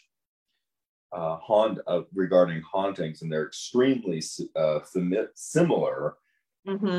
Of a student, a girl at the college, being involved or engaged to a Confederate soldier, and then the Confederate soldier being killed or executed, and in both cases then saying that the girl commits suicide as the result of the death of her fiance or lover.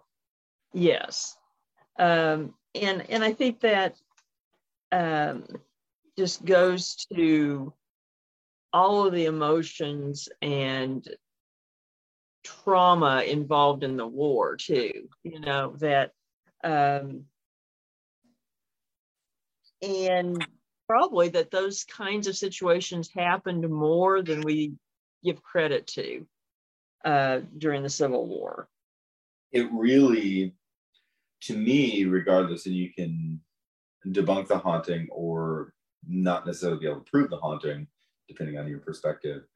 But I think to me, the more important message that's both historical and cultural is it really highlights that situation, that you had Confederate and Union families, you had Confederate and Union soldiers, you had battle lines that were constantly moving, but you also had Confederates and Union identifying individuals who were in very close proximity to one another. And this type of connection, these types of connections were happening at times very tragically. Yes. And I think it made an impression just generally on people. And then I think that's in part why you end up with these tales, whether or not the hunting is really going on or not, that they just resonate. They do. And with the Columbia College haunting, the girl is said to have jumped from the conservatory, which is now known as Williams Hall. So if you're familiar with these locations, then guess what? Your building may be haunted. But that she had actually become engaged to this Confederate soldier and vowed to wear only gray clothing until a white wedding gown could replace it. Her fiance is killed not far from the college by Union soldiers, and the girl jumps to her death wearing her gray dress. Consequently, the apparition is referred to as the Gray Lady, which really jumps out to me because that's it. I'm like, okay, thank you, House of Ravenclaw. We have arrived at the Gray Lady, and I didn't even have to go to Hogwarts for it. I can just go to Columbia. There you go. Stop at the Waffle House and go over to Columbia College. And that I identify as the Ravenclaw house, in case anybody wonders. I took an online test once. My niece and I. She was Slytherin. I was Ravenclaw. I was very relieved to be Ravenclaw. That was a while back. And for official record, I have never taken one of those quizzes. And that's a good thing. I know what I am. You don't need a 12-question online quiz to find out who you are. And it doesn't have anything to do with Hogwarts. No, exactly. Well, what can I say? I'm an unrepentant nerd. I did like this though, because apparently sometimes the Gray Lady will open your windows if it's really hot, and possibly do your ironing. Oh, now that's a haunting I can get into. Same here. I can leave out never mind leaving out the cookies on Christmas Eve. I will just leave out the baskets of laundry for the Gray Lady. At any time, really. I did find the haunting associated with Rockabridge Street State Park to be really interesting. There is a cave there called the Devil's Icebox Cave, and it is said to be haunted by a malevolent spirit. And there's documented over 7 miles of passages within the cave, and I don't think you can get in unless you like really register for it ahead of time. May not even then, I'm not sure, but you pretty much had me at Devil's Icebox. Yep. That piques the interest, and but yeah, I'd be interested in details of this malevolent spirit. Another interesting haunting at Stevens is with the theater, and they believe that the haunting is the founder of the theater department, Maud Adams, she had been a retired Broadway actress who retired after her mentor died, Charles Frohman. And then in 1935, the college president coached her into opening the department, and that she can still be heard in the auditorium, and also reciting Shakespeare and Chanticleer. Interesting. I like that. I do. That again, coming back to, well, I love the Shakespeare connection, but I also love this connection to the supernatural, essentially heightened atmosphere that can be associated with theater and performance. Mm-hmm. Yeah. It makes sense to me. It does, and it brings up something that culturally is very interesting. You know, I think one of perhaps valid superstitions that arose around stage performance, the idea that you were tempting fate by pretending to be someone else. You go back to the fact that traditionally it was considered to be bad luck to call Macbeth by the name of the play. You called it the Scottish play. Yes. Invoking the actual name of the play invited bad luck. You'd go back, referencing our Christmas special, the Dark Ozarks holiday special. Welcome to Saturnalia. Going back to Saturnalia and the association with pantomime and with performance being associated with a connection with the gods and touching the divine, reaching through the metaphysical veil through performance. And the I think long-standing Anglo-Saxon superstitions that have been associated for centuries, and then you begin to see those concerns associating out of the initially strict Presbyterianism of saying, no, we're not having any plays. You can't play act. You cannot perform.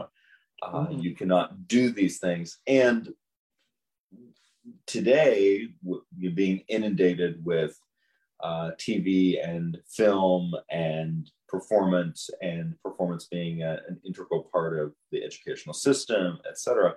We look at that and we laugh and we deride those silly Puritans for being sticks in the mud and not understanding. But I think that it is important to consider how they would have been seeing these performances, particularly in terms of sort of this heightened metaphysical temptation of fate. Yeah. I think that our perspective is so far removed now from that it's hard to conceive that would be a concern. But when you think about it, it's kind of come full circle from more ancient times to now.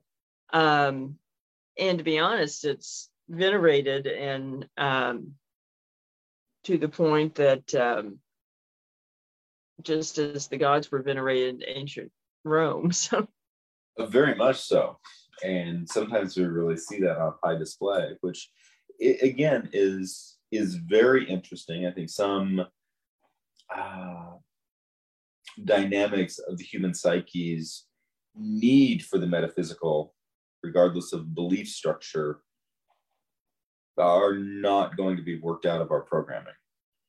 No, I think it is hardwired, and that may be why spirits such as Maud Adams hangs around.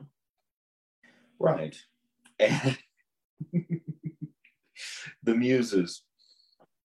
Yes.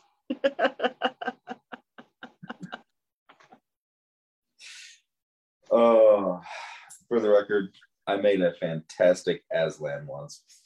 I still have the artwork to prove it. I have no doubt.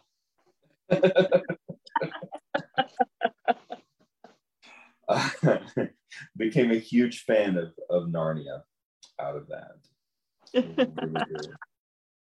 It's again, I love interacting, working with this aspect of the Ozarks, these northern borderland regions, and then northern Ozarks themselves. And I still contend it's some of the most evocative and beautiful country, especially in autumn. I got to spend time there again, like I said, in 2020. It was in October, and one of the neatest weeks of my life. Just seeing the countryside, seeing these places, really getting to just soak up the atmosphere. You have, of course, this incredibly rich and varied American settlement history. You have Irish immigration history. You have German settlement history. There's so much there. It really is, but it really, I mean, it informs us in certain ways that some other areas don't, or at least in a different way. And I think it's important to, when we think about these kinds of stories as well as the geography, to be inclusive and think about how they relate to each other. And if nothing else, it just makes things a lot more interesting. It does. And of course, not only the railroads, but originally the streams of riverboats plying the Missouri. Yeah, right at Jeff City and right south of Columbia. So much happened, and I do encourage people to, if you're in that area, check out some of these things, because it is amazing. It is, and again, often overlooked. It is, and that may be a good point to depart on tonight. But we do want to remind everyone to not forget to check out upcoming events and merchandise at darkozarks.com and paranormalsciencelab.com. Thank you again to Always Buying Books and Beard Engine Brewing Company for bringing the Dark Ozarks to everyone. On our next episode, we discuss how we perceive dark history and the paranormal changes with pop culture.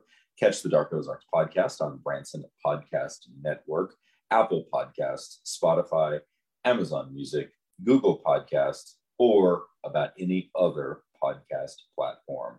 Thank you, everyone. And remember, there are no easy answers in the Dark Ozarks.